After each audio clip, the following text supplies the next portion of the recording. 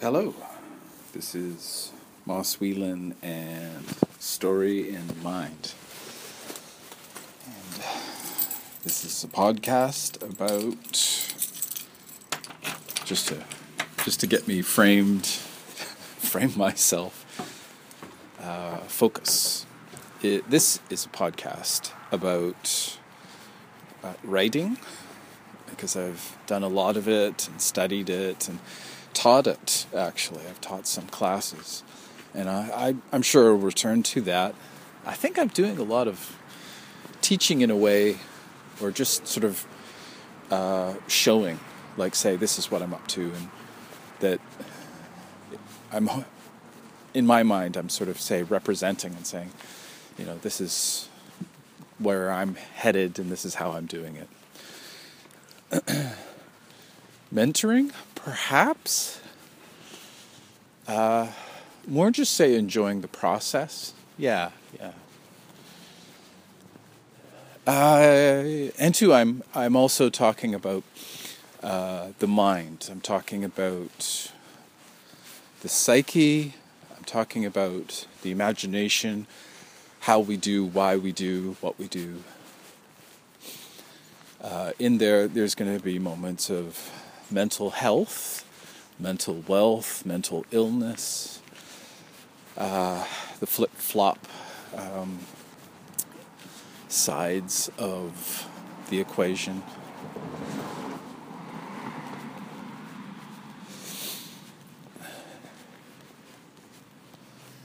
And let's see. Just as I was heading out the door, sort of one topic idea was like, I saw somebody on Twitter was posting about,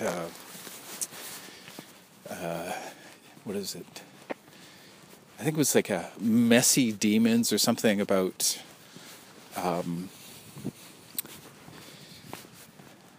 it seems like demons get treated like genies, like that they, you have a weapon that is bound to or with a kind of demon, or maybe it's a kind of elemental creature, spirit of some kind.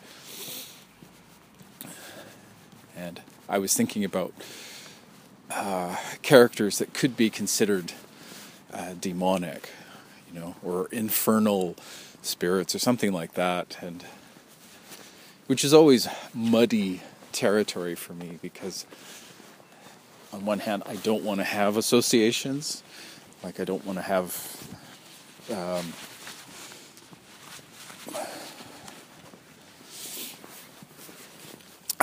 zealots, or on both sides of the equation. I don't want to have zealots show up, and I don't want to have heretics show up, or extremists or fundamentalists or anything.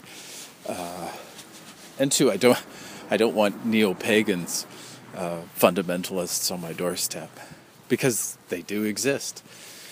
People who are desperately invested, and quite certain of their persuasion. There we go. But it's also unavoidable, like, say, writing about these supernatural creatures, these beings that don't exist, but, our minds are so wired to the imagination, that it's sort of an easy way out, kind of like superstition, right? Or, say, jinxing oneself. All these little things that we do, like knock on wood. I don't know if you knock on wood, because I find myself every once in a while I'll say knock on wood, and I'll knock on whatever wood is closest. And my family has been doing that for who knows how long. It might go all the way back. Like, it might be a megalithic, prehistoric, who knows.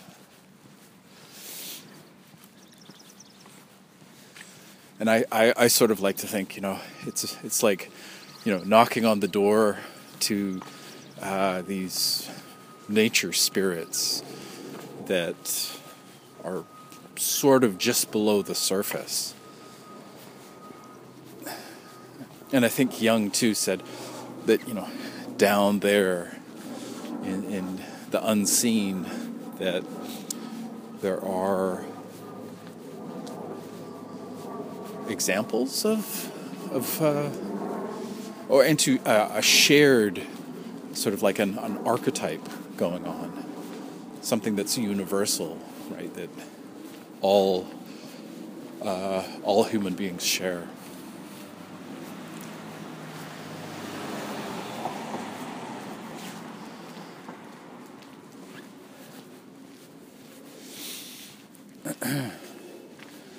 I'm just noticing my breathing. It seems like the weather has kind of changed a bit.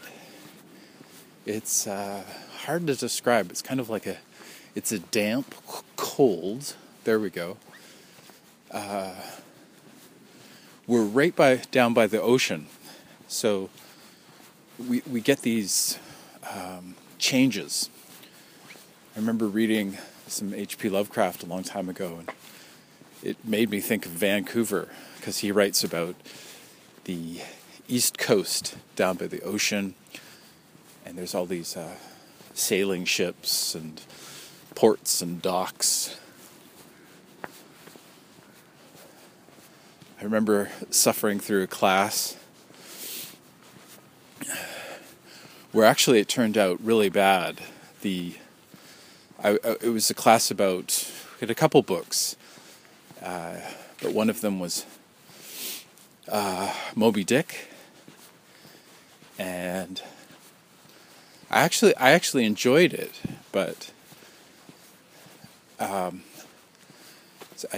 remember writing an essay, and the professor was furious because it was good, and he accused me of plagiarism, and I sort of was like, did I plagiarize? I can't remember.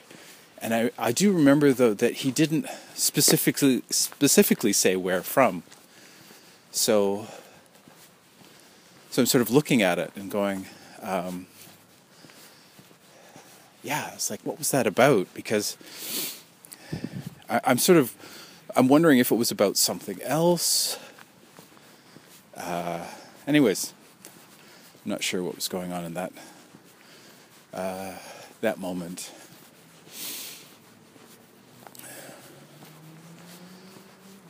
I remember he was like, shouting at me, and I just sort of shut down and just waited until it was over. And I'm not sure if sort of he took that as a admission of guilt. It was more sort of like confusion for me. I was like, what's going on?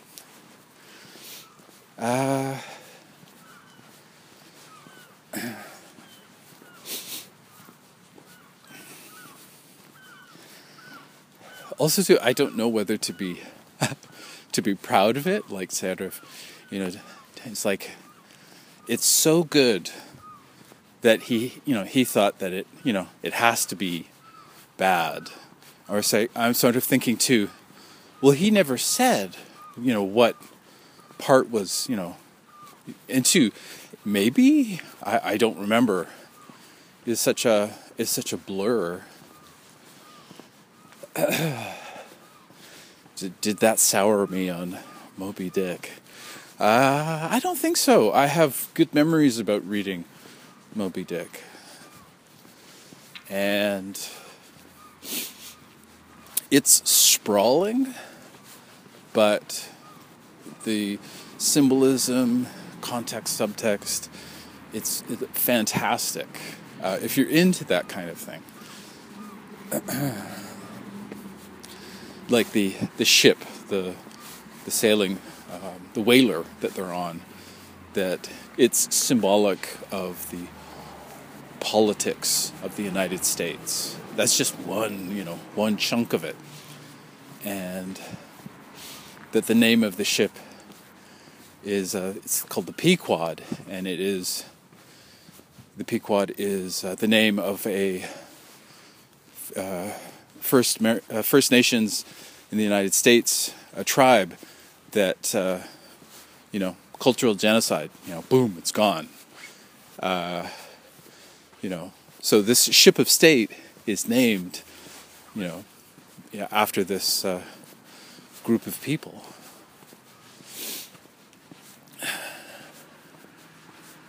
Ethnic genocide? Anyways, these people were wiped out. So there's a lot of great stuff, a lot of great scenes that I remember. And then, this one professor having this problem.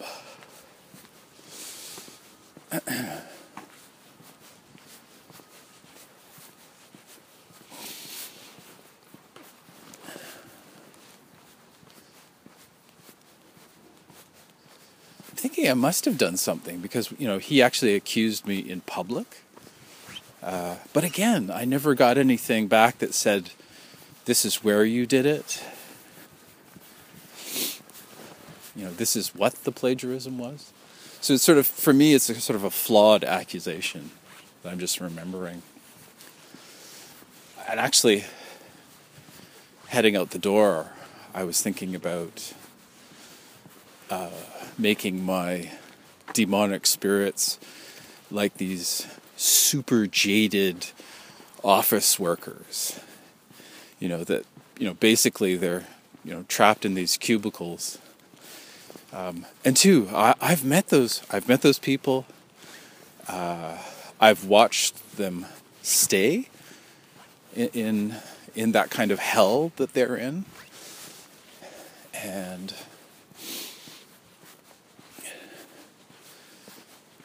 two, there's a kind of reflection there as well, because, I'm in my own kind of cubicle hell, and, sort of say, oh, how does one, break out of a kind of loop? You're in this endless Sisyphus, this Sisyphean hamster wheel.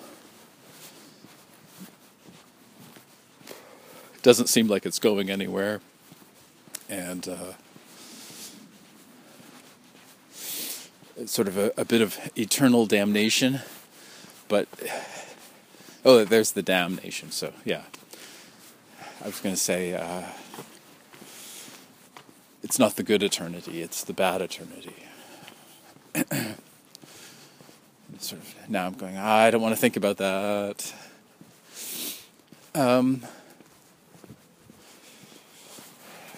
How did I get on that plagiarism thing? Oh yeah, because the weather, it's very oceanic. It's sort of like being on a ship, but you're not. And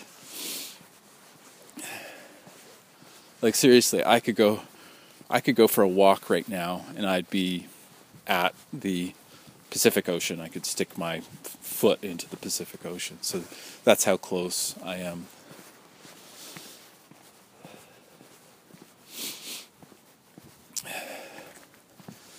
And so I'm thinking about this theft, that I apparently did.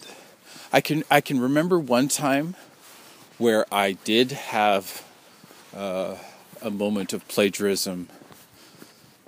It was an essay. It was an Arthurian. We were reading something. I think it was Tennyson's. I think it's Tennyson's Once and Future King. And I remember it wasn't the whole thing, it was just one moment. And I just let it slip by because most of the essay was me. And I had this one hiccup. And I was thinking, that's a small thing. And it wasn't a complete plagiarism. It was more like a thought that I had picked up from an essay. So it was it was one of my 3 examples in this essay for Tennyson. But for the Moby Dick, I can't remember anything. I remember handing in an essay that was all about ropes and pulleys. And yeah, that's it. Maybe it wasn't actually about Moby Dick, because the second class, the second book we read in that course was Gravity's Rainbow. And perhaps he's reacting to that. I have a closer affinity to that book. One of my classmates said it was so disgusting it made her feel sick. And then on the flip side, for me, it was well-tread territory. So perhaps that's what my professor was reacting to, was that like he was encountering somebody who was living Gravity's Rainbow. That I know people. I know all the characters, the drug references. So perhaps it was that sort of shock of meeting someone. And 2, he came across as a very sort of hip, savvy guy.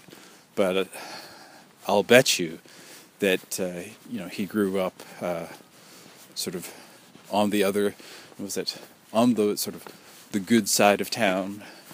Or maybe in the middle. And he's encountering somebody from the infernal regions, right?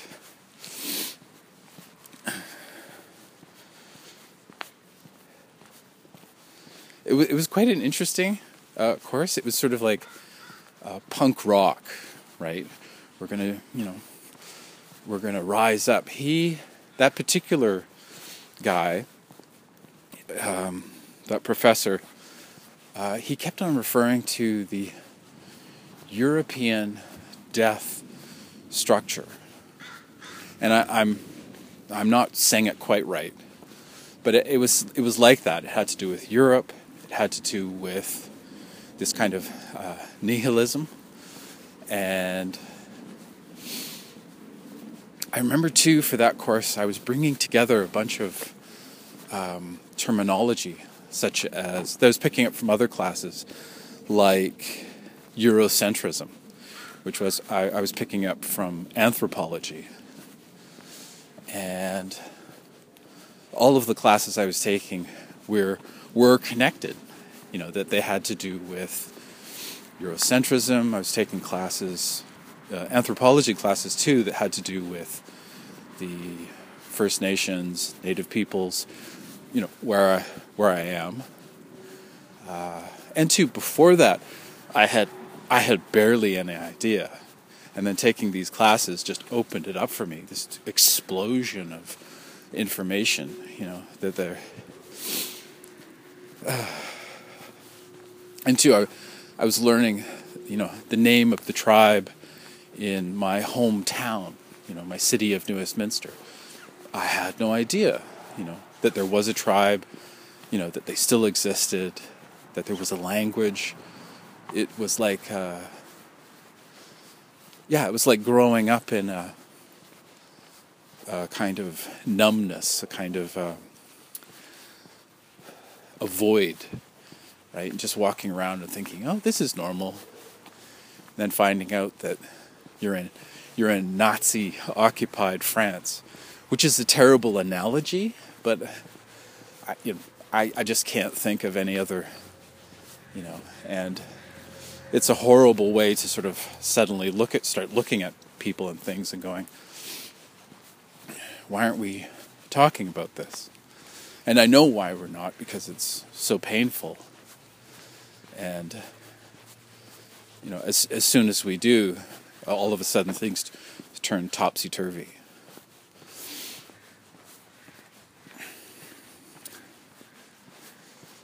And things like how many years until people forget, or how many years until, the original people are wiped out, right?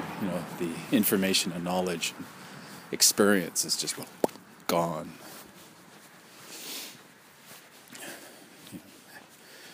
in the subtext too, Amos, don't worry about that.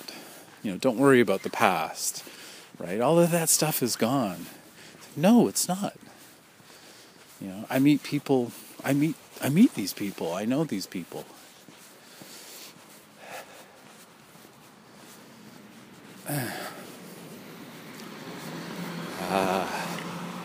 Wonderfully off track. Okay, so I'm thinking I should somehow finish up this plagiarism thing, but I want to sort of broaden it and kind of get into the meat and potatoes. I can remember getting a couple essays. It was sort of like A's and B's for English.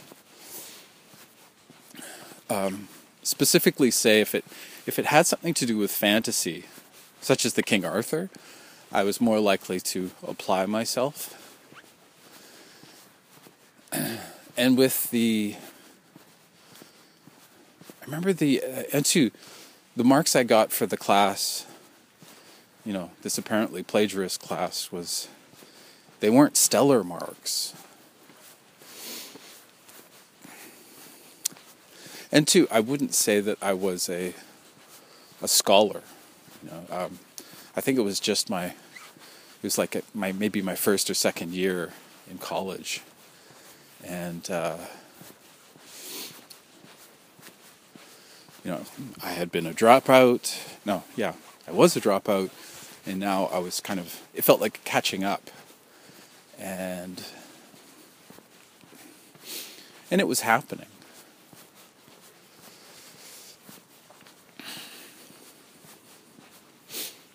I'm just sort of fixating on this professor again, and professor was,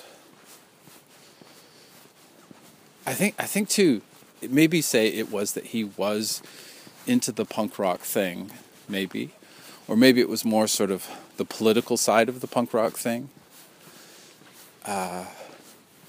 because the class, these two works of literature, Moby Dick and Gravity's Rainbow,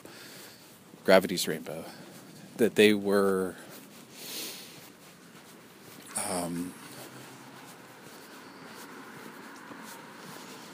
similar in a sense.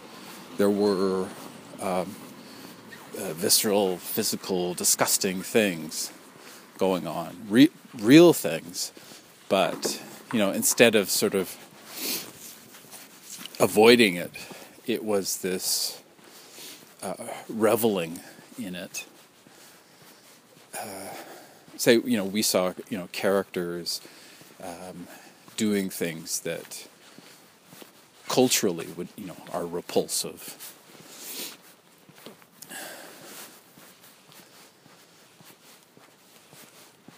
And for me, my interest was getting underneath, right? What are both of these works of literature saying, right? What is the statement that they're making?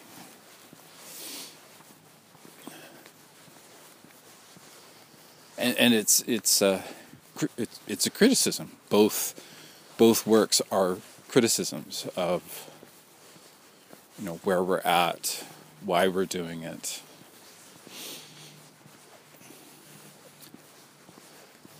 I was thinking too that another thing about this guy is that professor is that it could have been one of those days where it was weird because I came up to him, and I actually had looked up to him. I thought that, this is a cool guy. He's talking cool stuff. I understand his talk. I got things from the class, right? So I remember sort of approaching him. I was leaving the department office, and he was approaching it. And then I remember I was like smiling and stuff. I was happy to see him. And I said hi. And then he started shouting at me, and he accused me of this plagiarism. And I remember I just sort of froze up and did the kind of, I don't know if it's the armadillo thing, but it's sort of like where you sort of curl up and just waited for it to be over and then left. I felt sort of vaguely numb, disassociative, but I also felt that the pain of being shamed in public, and sort of say already going through life with this, idea in my head, that I'm scum, basically, right? Growing up with the freaks. Which, that was weird, right? This whole exaltation of freakdom, right? We're freaks. You're a freak. You're the offspring of freaks. And some people go, oh yeah, that's so funny and great and everything. And cool. And it's sort of like, say, when people online, could be Twitter, Facebook, whatever, who say, I'm a little bit crazy. Or post up memes from Alice in Wonderland, like I think it's the Cheshire Cat or something, saying, "We're all mad here." And my first thought is, no, you're not. That's hyperbole. I'll cut you some slack because you don't know, right?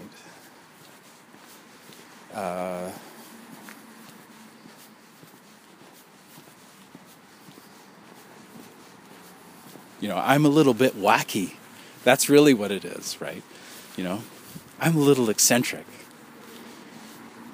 And too, sometimes I feel like I want to attack, like sort of question the usage, right? I suppose the example would be, LGBTQ plus. I'm so grateful I can say that now, right? I've got it. I'm sure it'll change up somehow. Maybe we'll sort of end up just saying rainbow. I can remember years ago a guy saying, are you family? I remember that was one way he sort of asked, and then he had to unpack it for me, and it was a very careful. He was being careful, right? He wasn't being outright, and in a sense, he was sort of in the closet about it.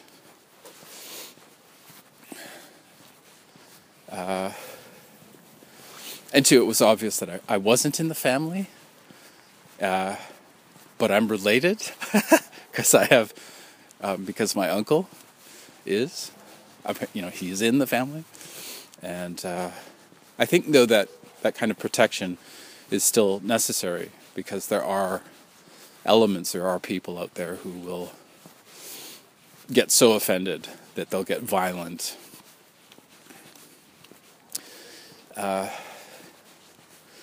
And that's unfortunate. And unfortunate too that he didn't feel safe enough to just be, I guess too, it's sort of saying that it's not mainstream, and I wonder if today that would be, I think that's 25 years later. I think I'd like to think that, somebody would be more comfortable and too, though, at that time I was a bit more cube-headed, that say I was sort of coming across as I would think of sort of like, a wall, right? There's a wall up. I'm sure I'm still that way. And here's me attempting to unpack this professor, right? So I have this moment. And two, it doesn't go anywhere. That's the thing, is if it's enough to, if it's big enough to shame me in public, then it's big enough to, and two, in the English department office, then it's big enough to pursue, right? Get me kicked out, I would think, or call me in, and let's talk about this, or even get called in by the chair of the English department. And I'm all I can come back to is, he was marching in to the English department. He was angry, upset, and he lashed out. So, because we're men, I have to grow a pair of ovaries?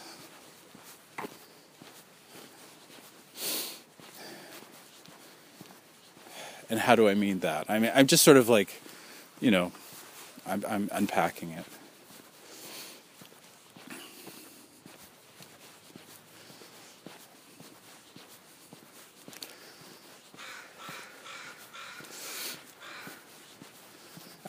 I write that way too. I like to take something like, grow a pair of testicles, and then I'll flip it around and do something else with it.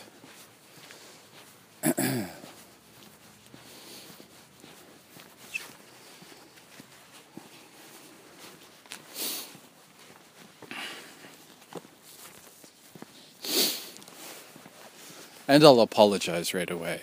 I'm kind of in this kind of state right now where it's like, wait a second, I think that guy was wrong, right? I think what he did was unprofessional, and that it ought to be I don't know the word for it, collegiate.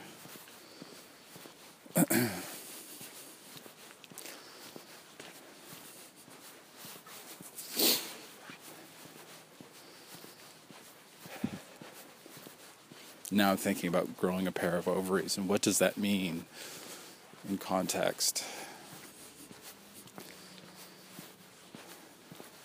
It's so weird what we do with language, because, if you say grow a pair of testicles, then it's saying that someone is weak and they should be strong. If you don't have testicles, you are weak. And I'm going, that's... I guess it has to do with the symbolism, the meaning of the symbols, and that if you're able to create life, that you are, if you have the equipment, therefore you have this sort of power, this value. And if you aren't equipped, and so what if I turn it around, and if I say ovaries instead? Because, ovaries, there should be even more potency and power to that. Because a woman, a mother, someone who's carrying a baby, even if it's sort of surrogate, right? Isn't there even more power and potency to having a pair of ovaries?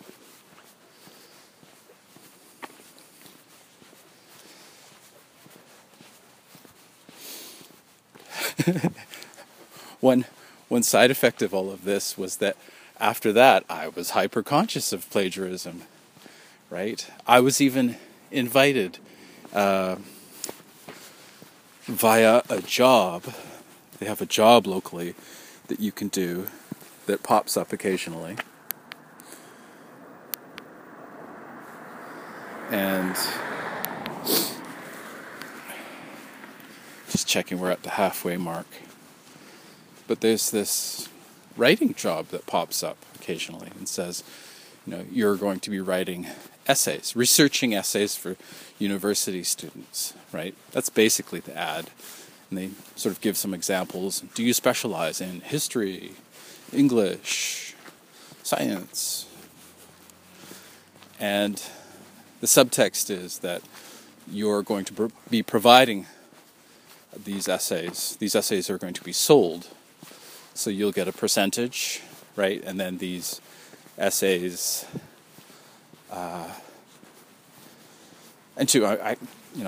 I can't say, who they're being sold to, but when I was at university, there was a whole group that was caught and kicked out, and they're in the black book, and I don't know where they're going to go into school. Why, Moss? Because it was even said in the announcement that went around that these students, it was a black book. It was it would sort of go with them. It didn't just end. It was sort of like you were warned not to break the rules, and then you break the rules. You knew the consequences.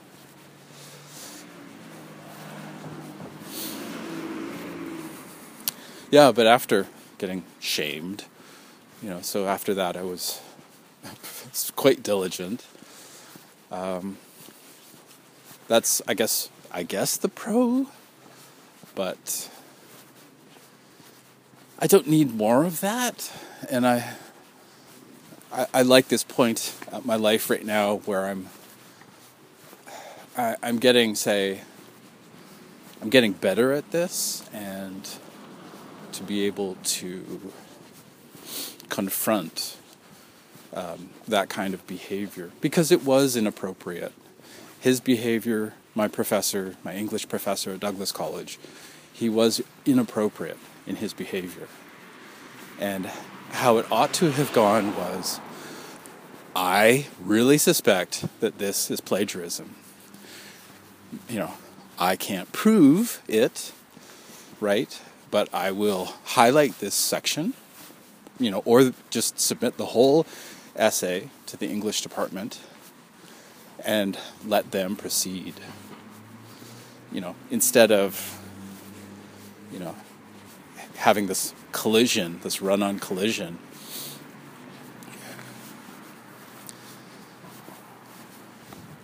I suspect that this kind of thing would never happen. Like, say that I would be encouraged to go to a safety room, right? And that there would be a representative of the student council or whatever, and student union, I think it is up here. I wasn't diagnosed with PTSD at that time. I knew that I had problems, depression, anxiety. That wasn't even diagnosed. I was just being, here's some very light therapy. Here's some gentle stuff, which got dark really quick. Art therapy, so drawing these pictures and getting these looks from the therapist. Oh my God, what's wrong with you? Exactly.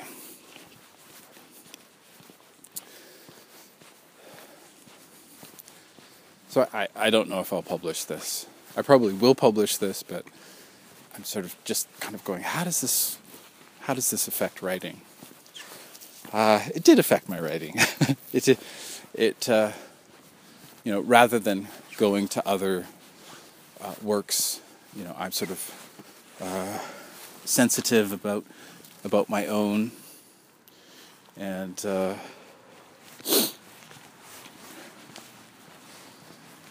sensitive about, I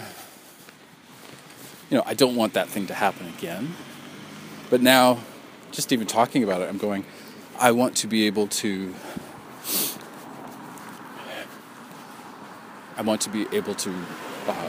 respond, and sort of stand my ground and not fear punishment, and, sort of go, look, we're civilized. And I think that's the thing, is that the fear of punishment is that, you're going to be hit, it's going to hurt. And how do you get to that point where, you're willing to sort of stand up and get beaten down? What if I had sort of stood my ground and said, your behavior is inappropriate? Would he have lashed out? because now he's physically assaulting, rather than verbally accusing.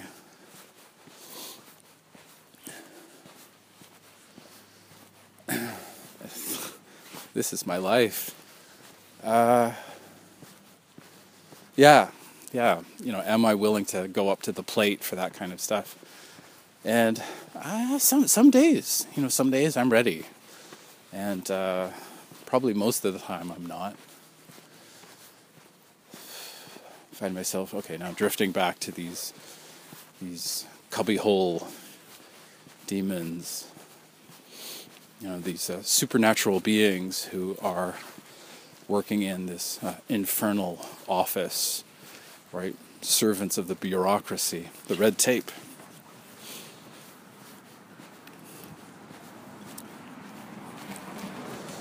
I can't get away from this guy. He is, for me, this professor, right? He is one of these demons.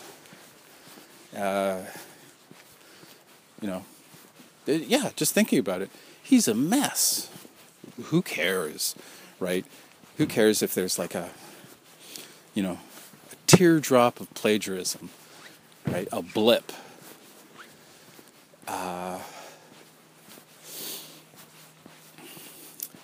Not that I can remember, but perhaps he saw something. Perhaps I was influenced by something else.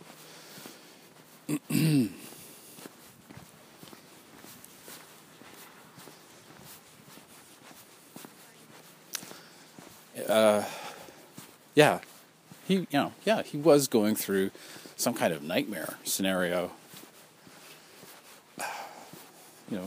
Even if it's just, okay, you should not drink that much coffee or any coffee.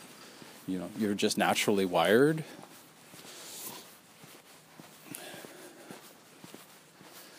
And that was something through the whole course. There was this rage, this anger, and one of the big sort of upshots that I left with was that his sort of thesis was that we are slave owners, right? Even now, that we are slave owners.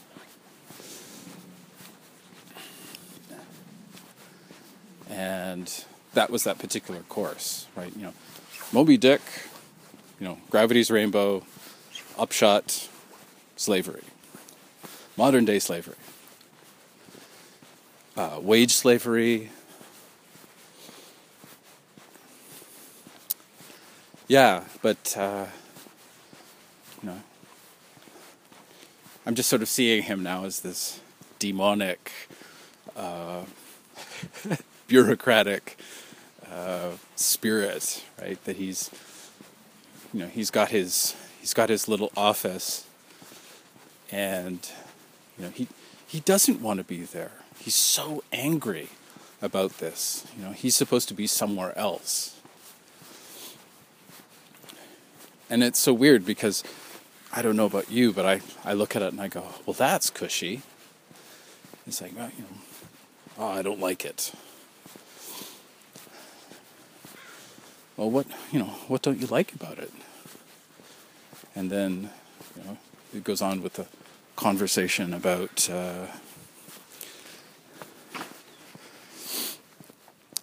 conversation that has to do with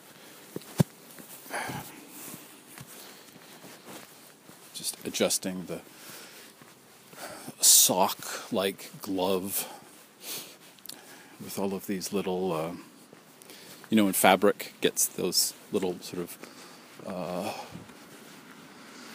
rounded up pieces of fiber. I'm trying to think of what they're called.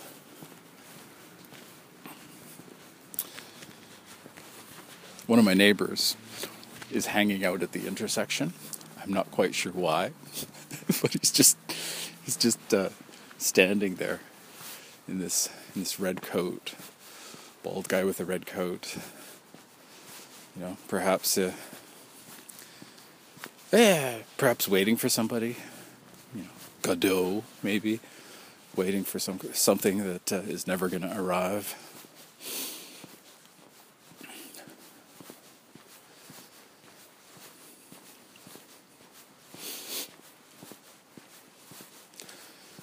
Actually, now I'm thinking of using my professor, this learned punk rocker, as a frustrated, for some reason, right? First world frustration. I've got it all, and I feel nothing. So this professor, that you summon up this English professor, and he appears in his business, rumpled, business suit, tie, it's all covered in stains. All the symbolism is there, right? He's corporate. He never signed up to be corporate, but he's corporate, right? He's institutional, and doesn't want to be there. I'm really loving this character now. Maybe the lesson here is to sort of mine, these characters of memory of the past, and give them life on page, to find some kind of resolution to an event. I've done this before. I'm not sure if I'll continue with this professor demon, but there is something cathartic. There is something therapeutic about this.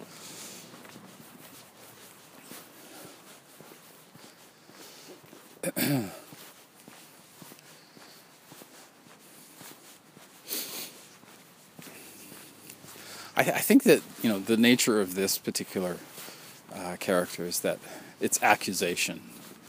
And it's accusation, but it's also, over the top. Ooh, there's just a little bit of snow. Oh yeah, here we go again. It's just it's like dust.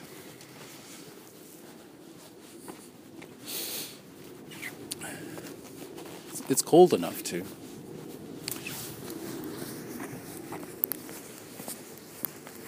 So we're in the wrapping up stage of the game. So say this character would be called, and two, it doesn't necessarily have to be all supernatural and everything.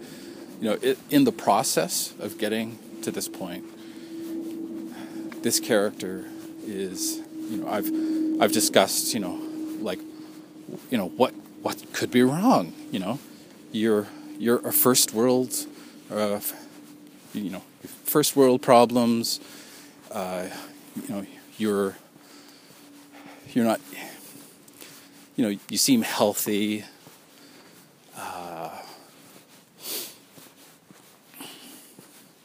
You're a smart guy. You've gotten into something that I have friends that, really want your job, right? Heck, I want your job. But perhaps I don't. Perhaps, it's the grass is greener thing, that once you get in there, you realize, that you're still in the trap, right? You're still, so you're still wearing the golden handcuffs. You actually haven't been following your bliss, right? Instead, you've been looking for this thing on the outside.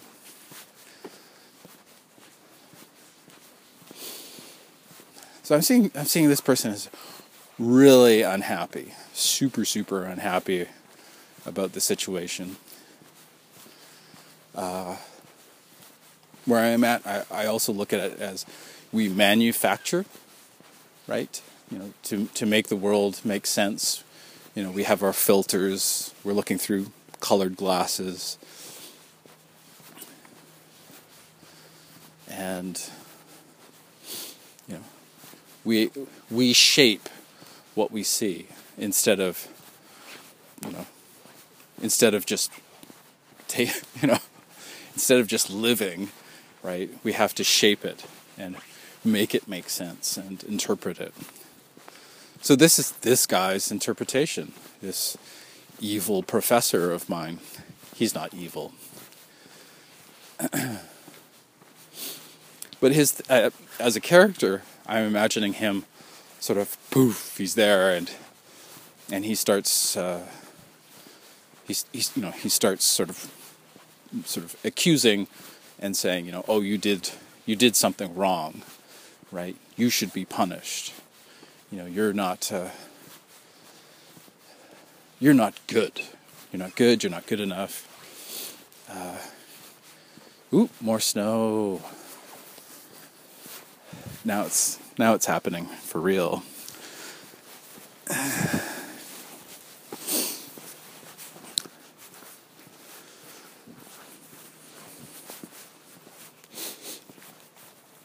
I'm almost imagining too that this character is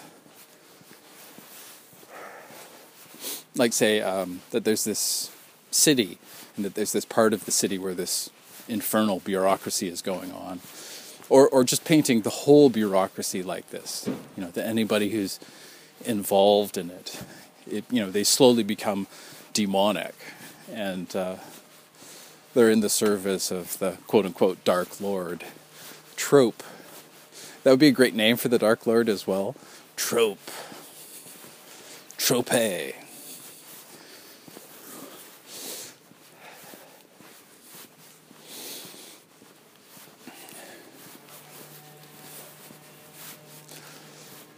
But yeah. One bad encounter can ruin your opinion of a person, forever.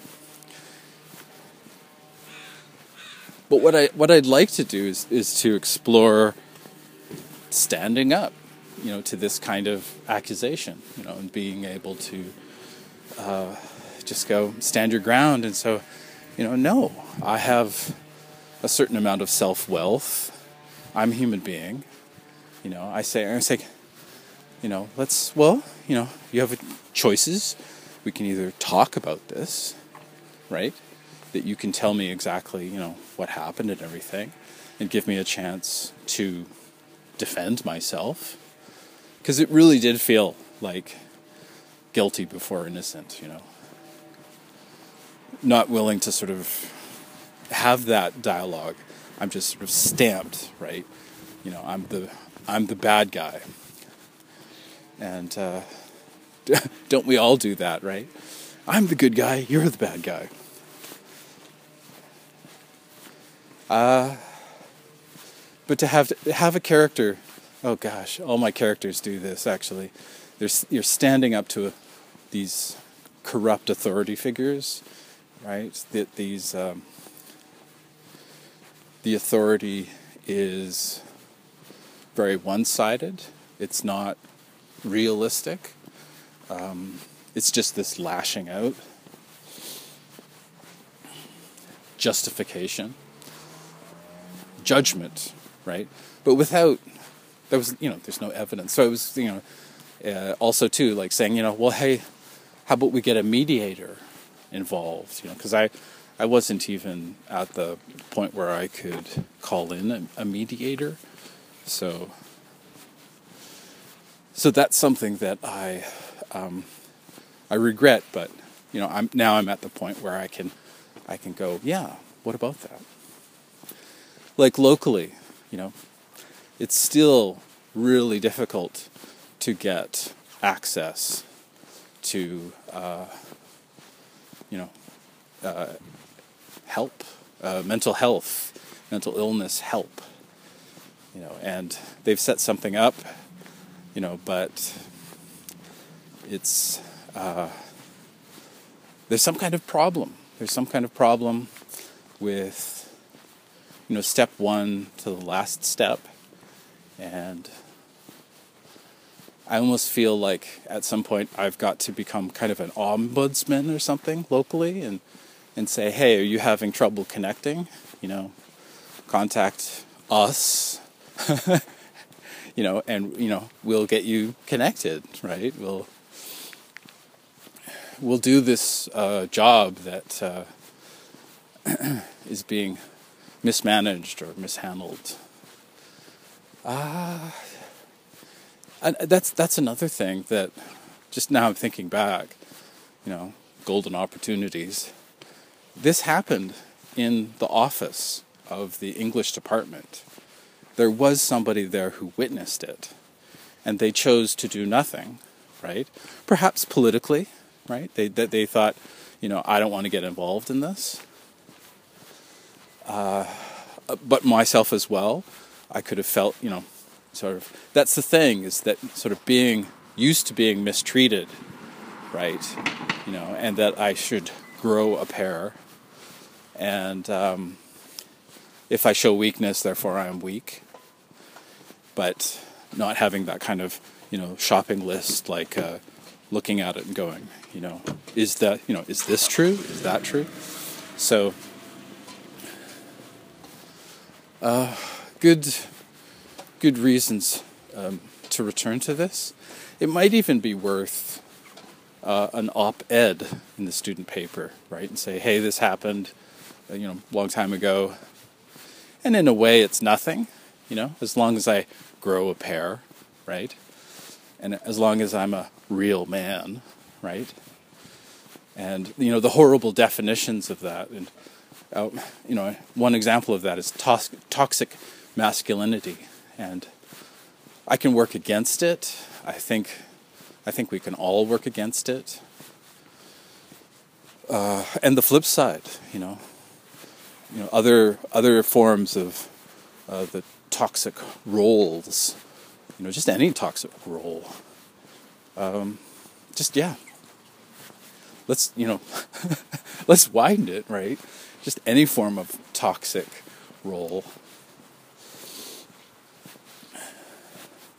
I guess that's what it is too, is that we start off, we're all agreeing up top, okay, we don't want this toxic stuff, right? We don't want anger, fear, rage,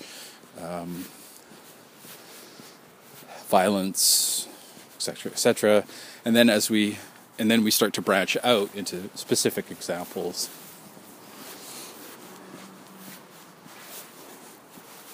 Wow. So I've gotten to toxic masculinity, and I think that that's what happened. I think this is an example of this man rage. There's almost a tantrum aspect to it. I was going to say tantric, but that's totally different.